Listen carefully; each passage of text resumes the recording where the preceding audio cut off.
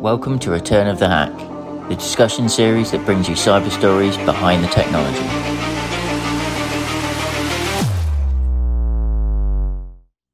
I'm your host Neil Langridge, and today I'm joined by Adam Darrah from ZeroFox.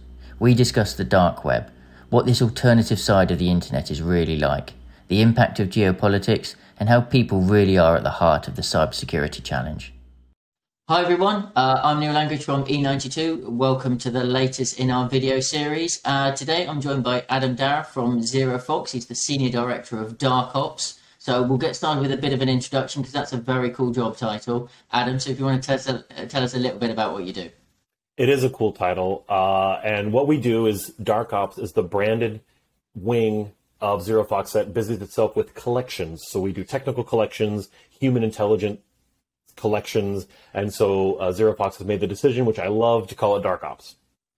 Okay, that's fantastic. So we're here to have a little bit of a chat about Dark Ops, about in terms of what you do, in terms of the dark web, and in terms of kind of some of the trends and what you're seeing on there going on at the moment. So when I was reading some of the recent posts that you'd had and some of the conversations on LinkedIn, it did make me think of talking about the dark economy and being a reflection of the real economy, because I'm in the middle of watching Stranger Things at the moment. So I immediately thought, is this the equivalent? Let's get a good analogy in earlier on of the upside down of a kind of reverse economy of what we see, both from a business and economy perspective, but also from a technology and a cybersecurity / cybercrime perspective. It's an excellent analogy, because in that weird world, it looks very similar to ours. It's just a little smellier, a little weirder, and things get weird really quick. And so the underground economy where we primarily deal is a network of individuals who have made a decision.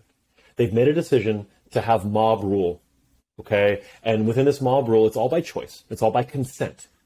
And so what happens is groups of like-minded individuals get together. They form a guild that specializes in something. Where we play, it's usually hacking, some financial fraud, brokering, and or reselling compromised credentials, botnet logs, etc., etc. Obviously, the dark web is a complicated environment. It's a place not only for criminals to gather, but it's also a place for sexual, political minorities to hide their true selves and communicate with each other in a safer place. It's a place where privacy advocates go to obfuscate where their real IP is. They're not doing anything nefarious, but they're skeptics of tech, of government. So it's a place really for everyone, not just criminals. And so, yes, weird, disgusting things happen down there. However, it is mostly where we deal is very concerned with trying to infiltrate, get out in front of dangerous tools, dangerous methods, and dangerous information being brokered against a business, against individuals. I suppose that makes it quite complicated, that there is no one thing, there is no one dark web. So it kind of, in terms of that variety, whether it's spread across geographies or cultures or even languages or the sort of areas that people congregate in terms of what their agenda is going to be, it makes it very hard to say, oh, there's one thing. So in terms of tactics and approach and understanding how to get involved with these things, kind of every time you're kind of starting a little bit fresh, learning about how to get involved without being, strolling in with the newspaper under your arm and going, nothing to see here, I'm just coming on for a chat. Look, you bring up a really good point, Neil. So one of my favorite questions is, well, can't you just, right? Yeah. Well, can't you just go find that guy? Or, well, can't you just go find that thing before it becomes a thing? Can't you just, and so let's, number one, that's a fair question, right? I'm making light of it, but it is a fair question. It's a complicated ecosystem, and,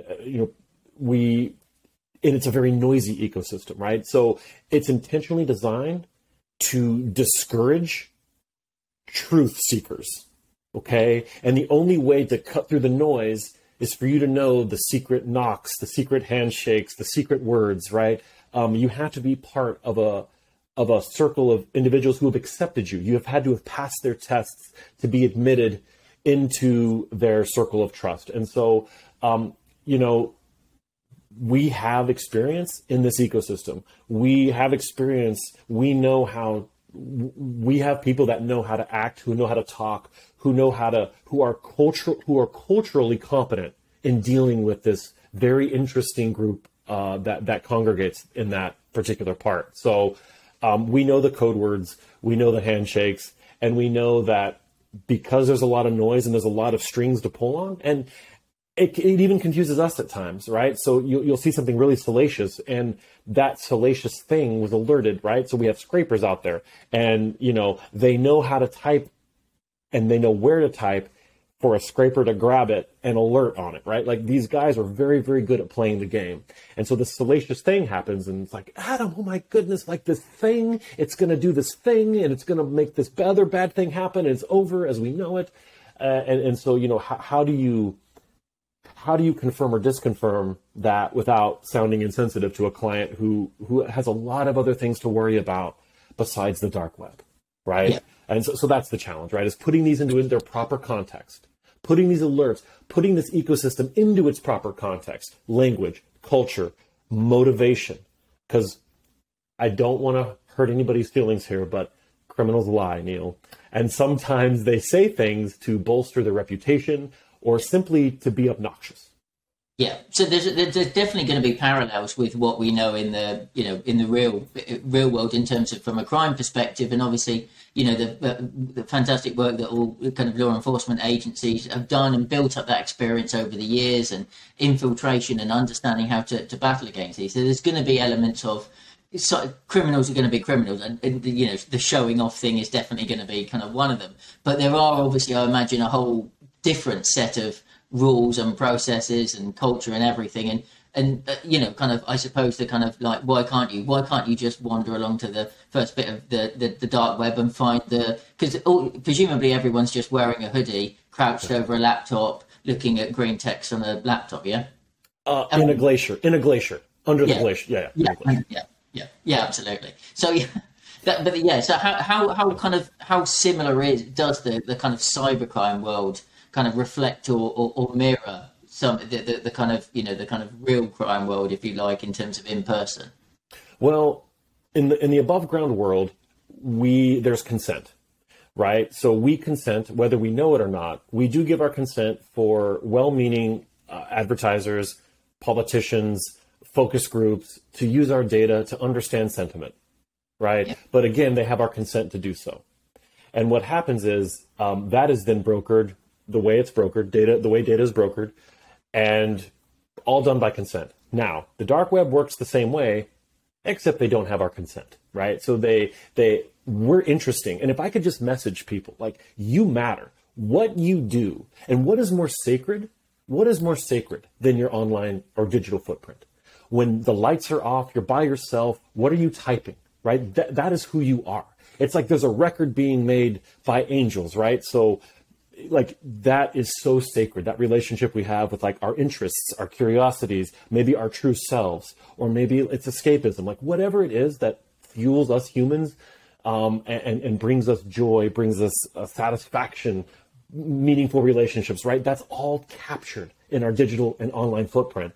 Well, people want to know about us. We're fascinating. You're fascinating. What you spend your money on is interesting. What you spend your time doing is fascinating. Like, people want to know us, and they want to help us make decisions in purchases. They want to help us make decisions in giving us information about an election. Like, it is a blessing, right? Yes, it's abused. Like, it's abused. We can all agree on that. However, underground criminals want to know the exact same things about us, except they steal it, and then after they learn about us, they make a judgment. Oh, I want to steal more from this person. I want to go to that person's grandmother and take everything. I want to socially engineer this hardworking individual. 30 years. Neil, I was on a call recently with an individual who he was socially engineered out of his entire IRA. He had worked for over 30 years, and a threat actor took an interest in him. thought he was interesting, got to know him, got to know his digital footprint, got to know his likes, his dislikes, his bank, his house, his address, his phone number, his birthday, his social security number, got to know him because he was interesting and he meant something. He lost everything, right? So that's the difference. Consent and force and non-consent, right? And so that's the biggest difference, right? I'll stop there. It's heartbreaking, but that's the difference, right? Like, yes, maybe we don't like it. Okay, like an argument can be made, and I'm glad there are people out there raising the alarms. Yes, an argument could be made that above ground economy has gone too far with our data broker. Cool, let's have that discussion. Awesome. Nevertheless, we are giving consent, right? Yeah. And so I just want to make that clear, right? And it's not perfect. It's not a perfect system, but considering how awesome technology is and how quickly we're moving towards a better world, just in general, it's still like there are still some flags. There are still things we need to figure out with our relationship between us and tech. But overall, like that would be the biggest difference for me, is what I would argue, is that nobody has a right to victimize me just because I had a bad day, right? Like, what if I had a bad day and I clicked on something I shouldn't have clicked on, right? Boom, I'm owned. And then on my bank, do I deserve to have everything taken from me because I made a bad judgment once? Do they have that right to take that from me? No, right? So that's where I'm at. That's the biggest, when you go to that weird world, right? I always forget what they call it on the Netflix special, but like that nether, right? The nether, right? Like it looks the same, but it's gross and it smells funny. Yeah, but I think in the real world, we've all we've learned so much about the fact in terms of how much we're tracked and how much data is out there. And we kind of understand that. I think people have begun to understand that if you're not, for example, if you're not paying for a product, you are the product. Yep. People have begun to understand that and the value of their data because they're being sold to, because they can see themselves now being monetized by Facebook and Google and everybody else. So we can see the value of that. I suppose from a cybercrime perspective, and the kind of awful example that you're kind of very tangible and important, but very sad example that you gave there.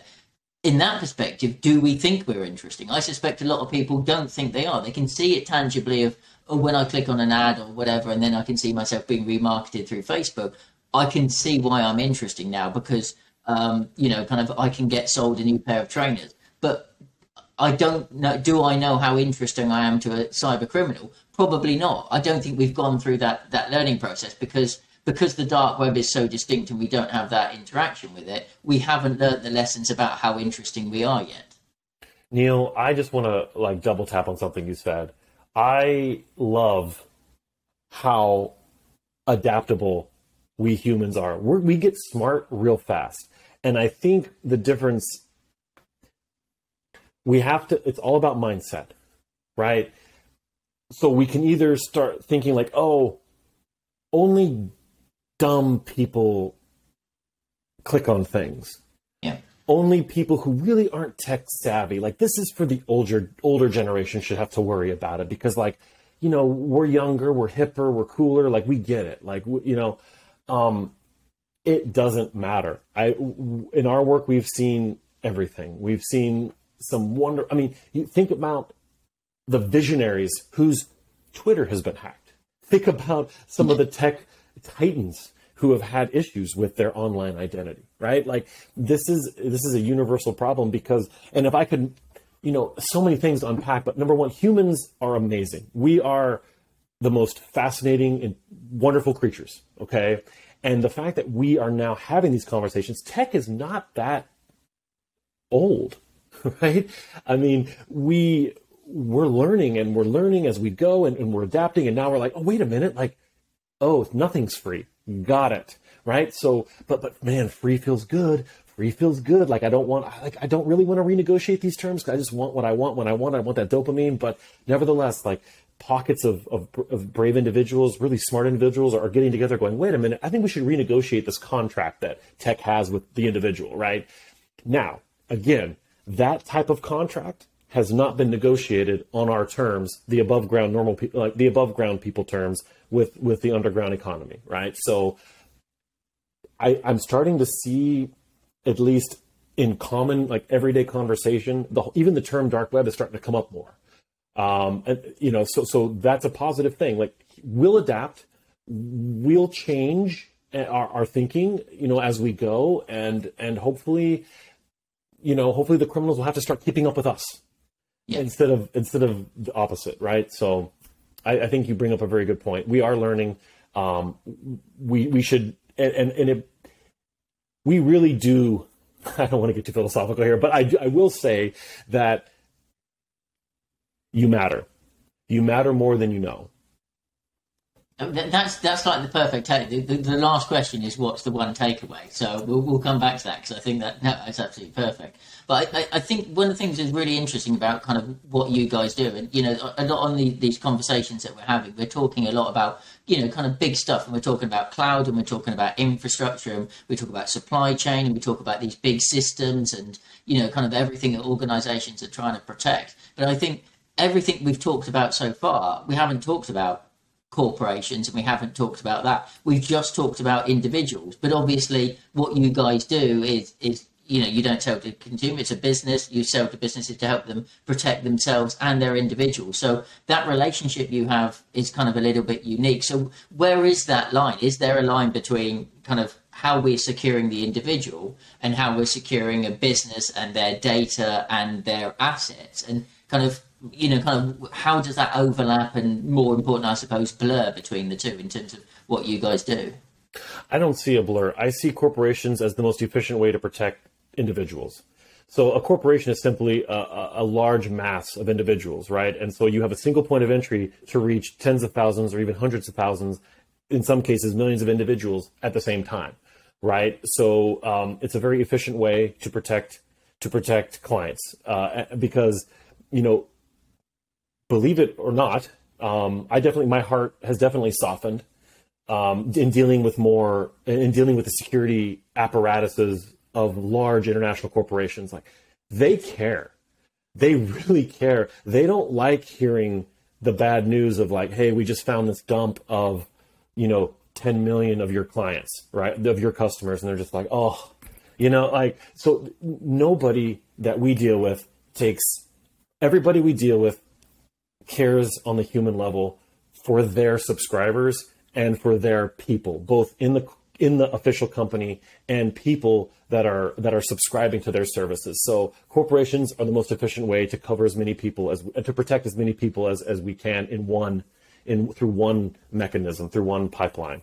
And so that's how we see it.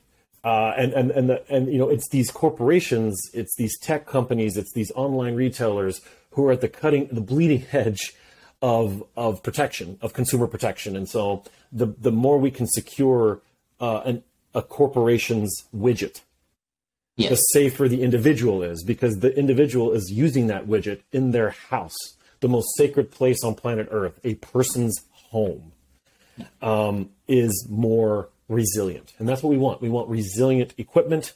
We want resilient people who are using resilient software, using resilient online markets to make purchases and to do that with peace of mind, to buy a house, to buy food, water, a car, a present, in a way that they can have peace of mind that, oh, this transaction is a miracle. Yeah. It's a miracle. In milliseconds, I'm fine, and I can do this thing, and it's magic, right? So we want to keep that magic protected. We want to keep the magic magical, and the best way to do that is to protect the corporations who are, in turn, trickle down protecting lots of people.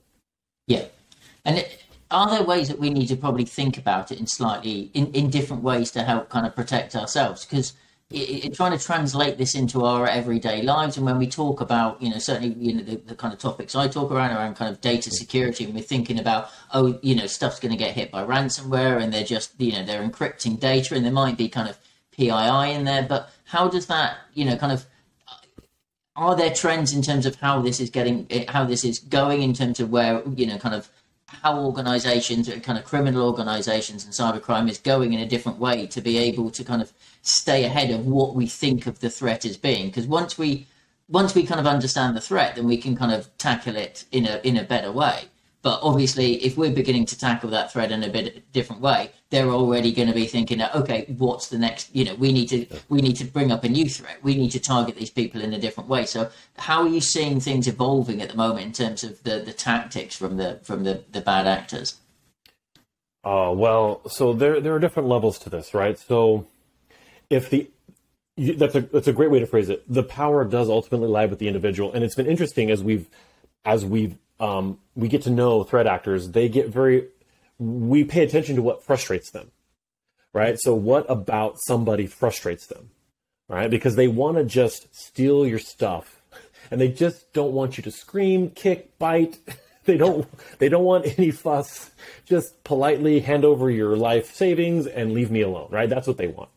And so the individual actually has a lot of power over things. And so first and foremost, I don't know how else to say it without sounding cliche, so I'll try to make it sound more interesting than maybe it really is. But get a hold of your digital footprint. Take a few minutes, a few hours, 1 month, and just find out what mailing lists you're on. Just find out, like, where are you out there? What's already out there in the universe? Figure that out first. Once you figure that out, okay, it's time to stop the bleeding. Okay, so get a password manager, get a VPN, and enable two-factor authentication on all the accounts that you can. Okay, there are wonderful free solutions that are easy to use. They're consumer friendly, and that will put you at 99% risk of really never having a major problem. So password manager, VPN, and two-factor authentication. Those things really frustrate threat actors. They haven't really found a technical solution, a non-social engineering solution around those things. So they have to work a little harder. And they don't like that. So there is a lot of power with the individual. Now, this is like people like us. We're pretty normal, right? We're pretty normal, right? But when you start getting to a certain echelon of influence, you're going to have a higher tiered class and skill set coming after you. That's a separate conversation for even, let's say, way less than 1% of the population, right? So we don't need to talk about that. But for people like us, the very common sense things that will keep you very, very safe as it is as possible to be safe without. If for some reason, Neil, you said something against one of the said bad countries who decided to turn their nation state resources against you and find something on you, they'll find something. Pending that, the other basics will work just fine. Yeah. So from a work perspective and seeing me as being somebody interesting, maybe because of the company I work for or the job I do, or whatever, how much do cyber criminals kind of differentiate between work me and personal me when it comes to potentially, targeting individuals to for exploitation, for, as you mentioned, that route in to access tens, hundreds, thousands, millions of other people with a company that I might work for? Do they differentiate much, or do they see the personal me as being the route to the work me? Is the work me where they focus their efforts? Is there a split there in terms of how they approach things? There is, depending on their intent. So, because of if there's something interesting about you, let's say somebody motivated by fraud and money strictly, they find out about you. And they think, Neil's upper whatever, middle class, he's got this much money in his bank account. That's interesting. Oh, wait a minute. He works for a media organization. We can embarrass him. Oh, he works for a security organization. Awesome. They think they're so tough. They think they're so secure. What have they said about us? What have they said about friends of mine? Let's go and look. So then they start digging down once they find out who you really are. And then it's like, so he thinks he's so smart. He said this about my friend, name the threat actor group, right? Okay, yeah. We'll show him. how smart he is, and we'll let everybody know how smart Neil is, right? So again, it all depends on what their goal is, right? A financially motivated attempt may turn into an embarrassing attempt, or vice versa. Like an attempt to embarrass you in your role as an online security professional, media personality, that might turn into like financially motivated to either blackmail you or to steal your stuff out of your account or your Bitcoin wallet or your Dogecoin wallet, whatever you have, whatever crypto wallet you have, right? So it all depends on their motive, but they will pivot if the money's right or if the notoriety is right. Yeah. Okay. And that's obviously where they're heavily targeted. I mean, how much research do they generally do? Because there's going to be that high level where they're going to be targeting very interesting individuals, people in that kind of top 1%, 0.1%. When they're doing more of a kind of spray and pray approach, where it's a kind of a broader attack, and that might be at a consumer level, or they're just trying to hit as many small businesses as they can. Kind of how much kind of research goes into it, or sometimes can you just be unlucky? Both. So let's talk about the unlucky people. The unlucky people are very unlucky, meaning it was an accident. Meaning the threat actors, they bounce your information off of a magic machine that they have to check multiple accounts across multiple online platforms. And again, Neil had a bad day. And the one account that didn't have 2FA was wide open, and it just happened to be a crypto wallet. Your day just got bad. Unlucky day, right? But nevertheless, like the other people so what they're doing, and we see this, it's brokered all the time.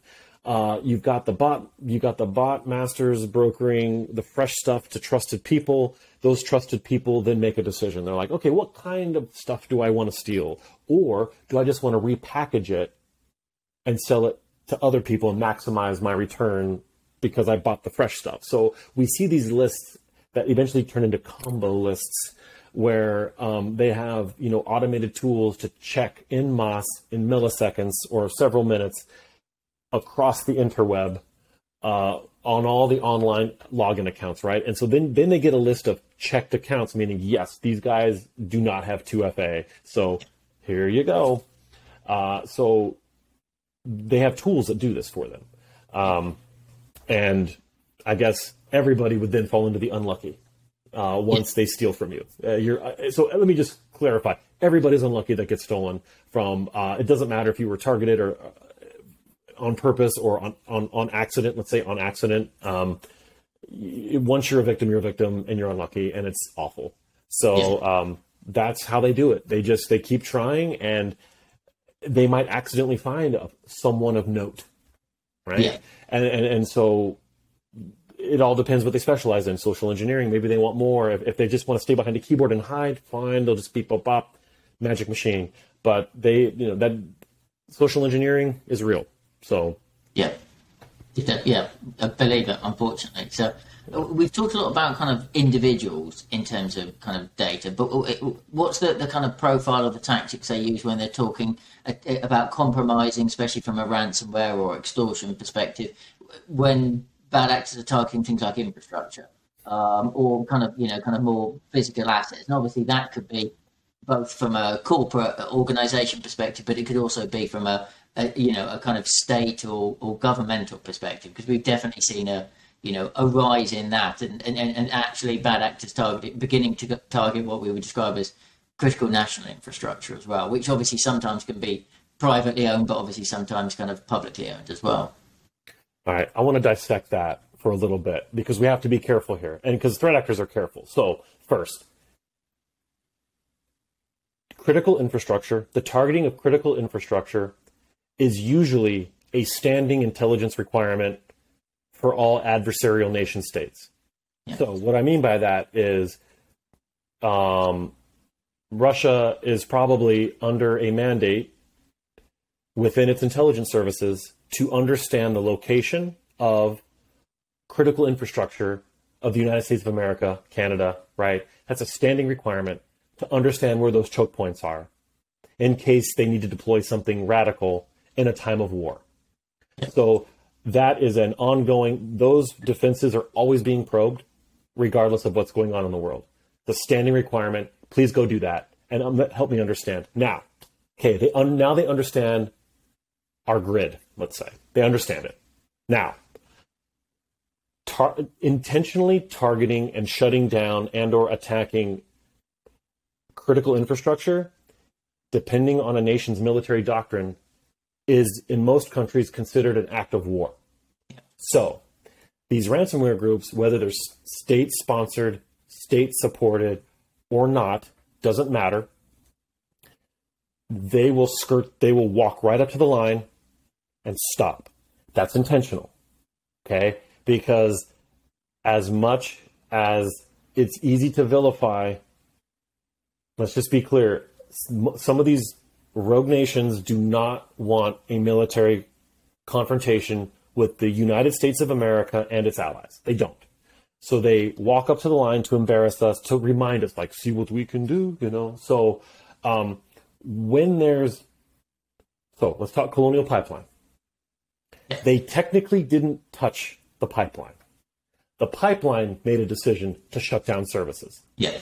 So that's what we mean in real life, is that we will ransom this entity, but we're not going to shut them down because that is over the line. Yeah. So they're very careful, and they're intentional when they go after entities associated with critical infrastructure. Yeah.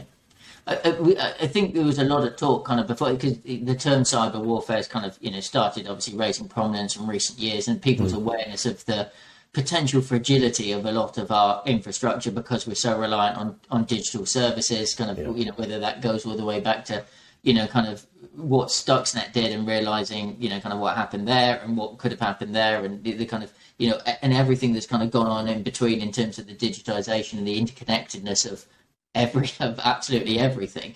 With the war in Ukraine, I definitely kind of started seeing a lot of people talking about whether there was going to be the potential for some form of cyber warfare, and I think there's been less in terms of tangible activity or visible activity for those of us ordinary people that don't see everything that's happening on the dark web. Has there been less than expected? Are we just not seeing it, or is it very tactical, as you say, of a lot of groups or states or whatever it happens to be walking up to the line, but then not being able to go across because then that just fundamentally changes the rules of everything? It's an excellent question, and not to be difficult, but it's a great question. So I would pose the question: if this alleged the most sophisticated adversary on planet Earth, Russia, if they are as scary as they've told us they are, if they are as scary as we have been led to believe, why haven't they deployed it? Yeah. Is there a reason why? I think I have an opinion on that. Well, I do have an opinion on that. My opinion is that once you release a cyber weapon into the wild, a couple things happen. One, you lose control of it. Stuxnet is another example. Once that was deployed, the primary entity that had primary primacy over that weapon and control lost control of it. Yeah. Okay, so then it just kind of goes out into the wild. Okay? It's a one hit. Yeah. The second thing that happens is you have now disclosed your capabilities to an enemy. From their perspective, the United States is an enemy. And they don't want that either. They want to keep that close hold for when they want to keep it close hold. Yeah. Another unintended consequence, remember, Neil, even if on accident that tool they deploy gets out into the wild, because we are interconnected, what happens when it hits a NATO country? Article 5, which again forces a direct military confrontation with the United States of America, NATO, and other allies. So that is why I don't think they've deployed anything. That's why I think they're using incredibly barbaric tactics with the missile strikes on civilian infrastructure. This is who you're dealing with.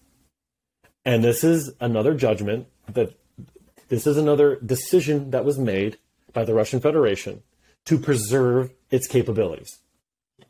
That's how much they value preserving their capabilities against the United States of America and its allies. Yeah. So that is my opinion. It's almost like, I mean, but what do you do? What do you choose? Do you choose to see a European country plunged into into darkness during the wintertime because of the use of barbaric technologies and missiles that are killing people? Or do we take, or, I mean, there's no good option here. And so either way, the world's going to suffer as a result of them not using it, and the world's going to suffer if they do use it. And so it's a very tough situation. It's heartbreaking at all levels. And that is my personal opinion about why we haven't seen anything. I, again, I haven't read anything special on the dark web. I have a background in United States, U.S. intelligence. I was a Russian specialist my entire career. I continue to follow current events. I have friends that are involved in these geopolitical events. And so that's what I would say is that, please keep in mind when we say cyber attack, what do we mean by that? What do we mean by infrastructure? Who shut it down? Was it the company that shut it down, or was it the threat actor that shut it down? So far, the threat actors have not shut anything down.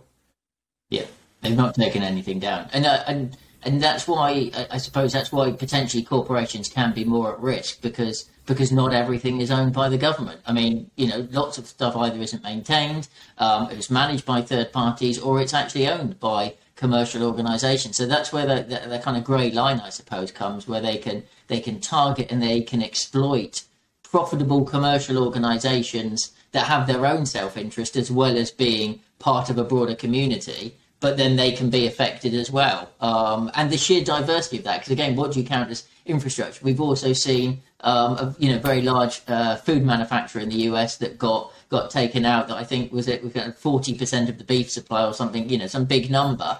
Do you count that as critical national infrastructure? And it's not traffic lights, and it's not a railway system, and it's not the power grid. But if people can't eat, where does that line come from? So I suppose that's the risk for commercial organisations. They need to understand their relationship to supply chain, and I suppose just how important they are to a community as well. Exactly, and and I would also caution hacktivists, as tempting as it is. And again, I understand people's hearts here. This is not a judgment against your motives or against your ideology in promoting the interests of an ultra minority. Like, I get it, right? So this is not an indictment on hacktivism.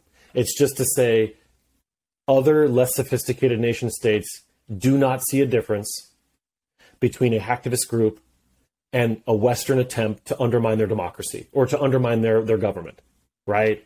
So I would caution hacktivists that are getting involved in geopolitical events to just know that the nation states you're targeting, not a moral judgment, will not see a difference between you and what they claim as a Western intelligence operation. They will. Yep. They already think of you as a Western intelligence puppet. So this is where it gets tricky. That gray line. Technically, what happened was not an attack on infrastructure, Neil. Technically speaking, you're right. But the consequences could have been catastrophic, if not more so, if they were 100% successful in shutting down our food supply. Yeah. So again, they walk right up to the line. It's a warning shot across the bow. And it's also kind of like a thumb your nose at us. Like, see what we can do? Yeah. See what we can do? Yeah. And it's one of those ones that will kind of go back to the point about everybody being kind of important and interesting and an individual. I think it's very easy for us to kind of lose sight, because the perception of cybersecurity is, I need to make sure that I have a half decent password. I don't click on the link when I shouldn't click on the link. I need to make sure I'm using a password manager. Don't connect to any other random Wi-Fi network when I go out to the shop that goes, get your free Wi-Fi here, and you go, well, that sounds trustworthy. And I still don't understand how there's no proper validation on public Wi-Fi networks when you go to shop, but hey, there isn't. So we can all do that, and as you said, we can all have a bad day. You don't want to scare people, but equally, people actually do need to know that one person clicking on a link can have a butterfly effect of somewhere down the road of a kind of infrastructure pipeline getting us to a situation where a pipeline gets closed down. But that's really hard for us as individuals to think, well, actually, can I see that potential butterfly effect from one thing I do? People can't see that because that's just too big. That's really big and crazy. So, but we kind of need to understand that to make sure that we're encouraging the right behavior in people. Correct, Neil. But there's a phrase in cybersecurity that I wish we need to, the human error. Like, it's one of the few terms, like, in the security world, especially in modern society, where we victim blame and victim shame, right? Which I think is unhealthy, right? Let's first stop and blame the criminal. The criminals are doing this, not you. And you're being victimized. Like, the entry point, the guy or gal behind the keyboard that had a bad day, why are we blaming them? Like, come on, man. Like, no, the criminal did it. I've been tricked with fake ads in terms of, like, on Facebook. Like, I'm like, oh man, have you seen that news article? I've called them news when they weren't news, right? Yeah. We've all been tricked in our lives. And for whatever reason in our industry, we love victim shaming, and we love, like, we proudly say human error.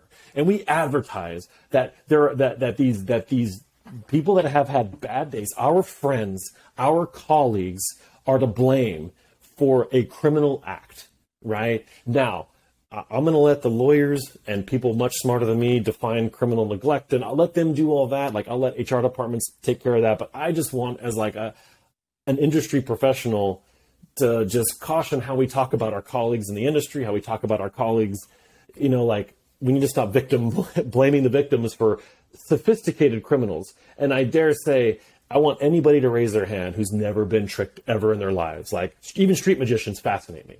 But come on, man. Like, they're tricking me. And I know they're tricking me. But I believe it in the moment. Like, no, that's real, man. Magic is real. It has to be real, because I can't work out how they do it. And it really hurts me and it upsets me. And I feel stupid. Actually, there's a lot in common with street magicians and up-close magic. And so you're infuriated and you're angry, but also you want to know and you feel stupid. But how did they do it? And there must have been a way. Why didn't I see it? Because it was entirely obvious. And I'm brilliant. I'm so brilliant. But I could see it there. I'm beginning to see far too many parallels, and that's very unfair on very talented magicians who I shouldn't be comparing to cybercrime. Exactly. It is too easy to just go, why didn't you do that? And that's just the same as one of our mums just clicking on a link because it said that she had a delivery from Amazon coming, and that seemed entirely fair, all the way up to a CEO who, potentially fell compromised to business email compromise or approved off a supplier invoice that came in that looked entirely legitimate. And I think our expectations of those people are very, very different. That this guy's qualified, but this is another person. But actually, it is all just people, and we shouldn't hold anybody to different standards. Yeah, my mom's been a nurse for over 40 years. She's a brilliant woman. Works hard, has been an early adopter of tech, loves tech, right? But all the time she's like, did you send me this Amazon thing? No, Mom, I didn't. No. Right? So this idea that only like the lesson, there's this mythical, like, whole class of people out there that are just like really not smart. Like, come on, man. Like, come on. Like, let's just, criminals are good. They're good. Right. And we're allowed to have a bad day. Unfortunately, in the cyber world, you're not allowed to have a bad day.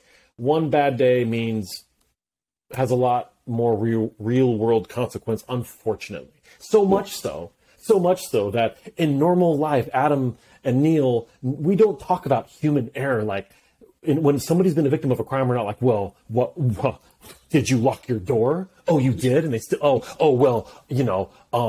what were you wearing to suggest that you deserve to be robbed? Were you wearing expensive shoes in a perfectly safe neighborhood where you belong? Like, how, like we don't talk like that. We don't say, oh, that if you wouldn't have worn those really nice shoes, you probably wouldn't have gotten stolen.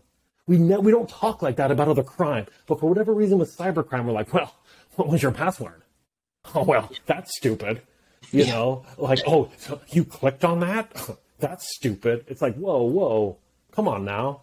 I don't know. Like, so I think, anyway, that's personal opinion. Yeah, but I think I think the victim blaming thing is really important, and that's weird. It's also part of that culture of like we need to that kind of we always talk about we also talk about users, and this kind of keeps coming up that we really need to stop talking about users. They're the first line of defense. Well, we kind of need to take them on the journey. I think there probably needs to be a little bit more carrot than there is stick, because most of the stick is just beating them around the head of going, you're the first line of defense. Stop being so stupid and clicking on the link. So that's not really taking them with us, is it? In quite the way that we'd like to. And we punish them with more awful training. Oh yeah. And I think a lot. It's easy to laugh at those examples that we've seen, and of like. Kind of like the security awareness training of we'll do some testing and we'll send out a thing saying everyone's had a really tough time during COVID and we're going to give you a $500 bonus because you've worked so hard. Oh, it's a phishing link. You're so stupid. I mean, we can all laugh, but that literally is truly appalling in every single way. But it's kind of taking everybody on that journey with us and it's finding ways that organizations can do that. So I suppose kind of, there is all the tech and there is all the amazing services, and then working with you guys that can do that. But kind of what else can we learn from all of this that organizations can do in terms of working with their people, with their employees, to be able to kind of help take them on a cybersecurity journey, to help everybody be the best that we can be, and help collectively come together to work to try and defend against some of these threats? I think taking away, these harsh punishments. I think having an internal security apparatus that's customer service friendly.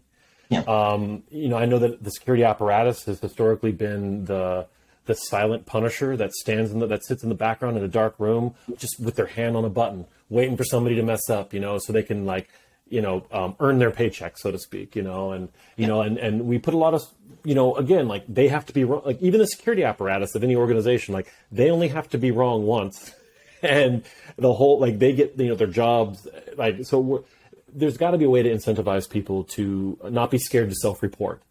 There has to be a way to say, hey, I clicked on this. I am sorry. I clicked on it. Right. Yeah. Like, and one bad day does not make a person. That's not who they are, right? And so now, if they keep not reporting, that's a separate conversation, right? Yeah. If they're sitting in the background and they're not self-reporting after however many clicks on the thing, then let's have that discussion. But the average person really is not out to cause intentional harm to the place that provides them a living. Yeah, and so like how to disincentivize the security apparatus from also protecting their jobs and their budget, I don't know. But I think you bring up a good point about carrot versus stick and what carrots we can offer.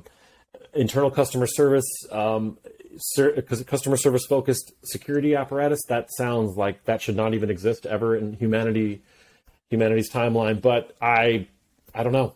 Yeah, I don't know. I think it's kind of also making it a little bit more visible, because cybersecurity in many ways is just like insurance. You kind of you buy it and then you only break out the box when it all goes very, very wrong, and that's when you see them. So if you see a cybersecurity thing or a person at work, then someone's done something bad, haven't they? So is that a case of actually raising the profile and cybersecurity becoming more embedded and important in our lives on a day-to-day basis? But in a positive way, rather than a continual hectoring of that. I suppose that's the way of making it, normalizing cybersecurity as being a key part of what we do, because our lives are so digital anyway. So kind of normalizing cybersecurity and just kind of doing the basics kind of probably needs to become a little bit more part of what we do. So it doesn't become scary, and it doesn't become, I shouldn't have to I've only need to talk to these people if I've done something really, really wrong, and I don't want to because I don't want to look silly. Yeah, and if that fails, more clever posters.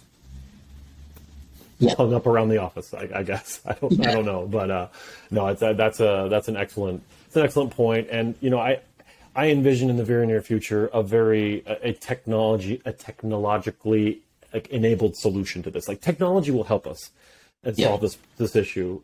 So by the time it gets to your colleague next to you, by the time something suspicious gets to you, it's either incredibly obvious or it's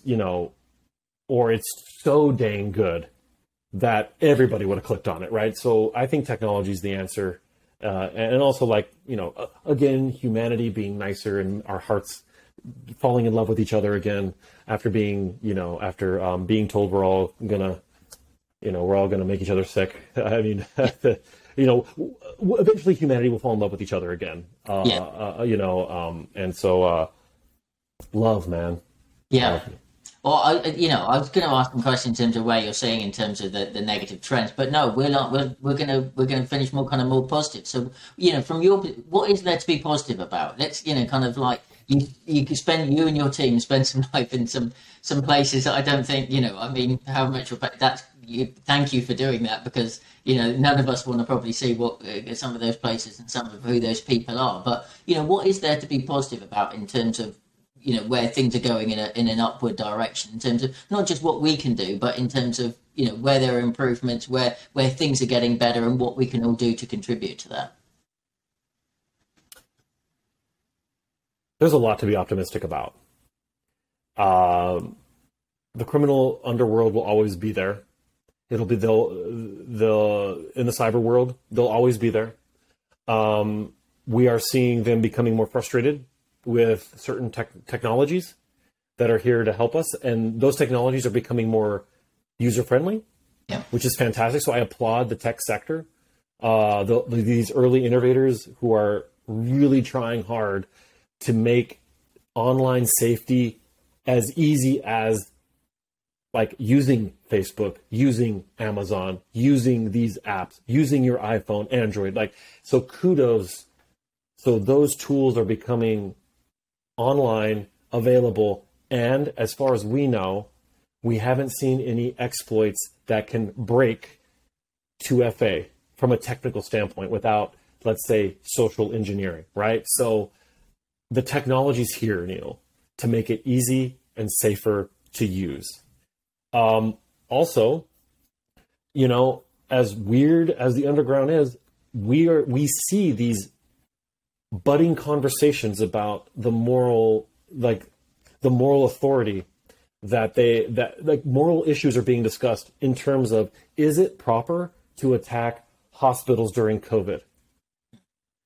So we are seeing an element of humanity even amongst the criminal class, meaning that at least the conversations are taking place. The renewed awful war in Ukraine, we're seeing conversations take place in the underground that have historically been against the code of conduct.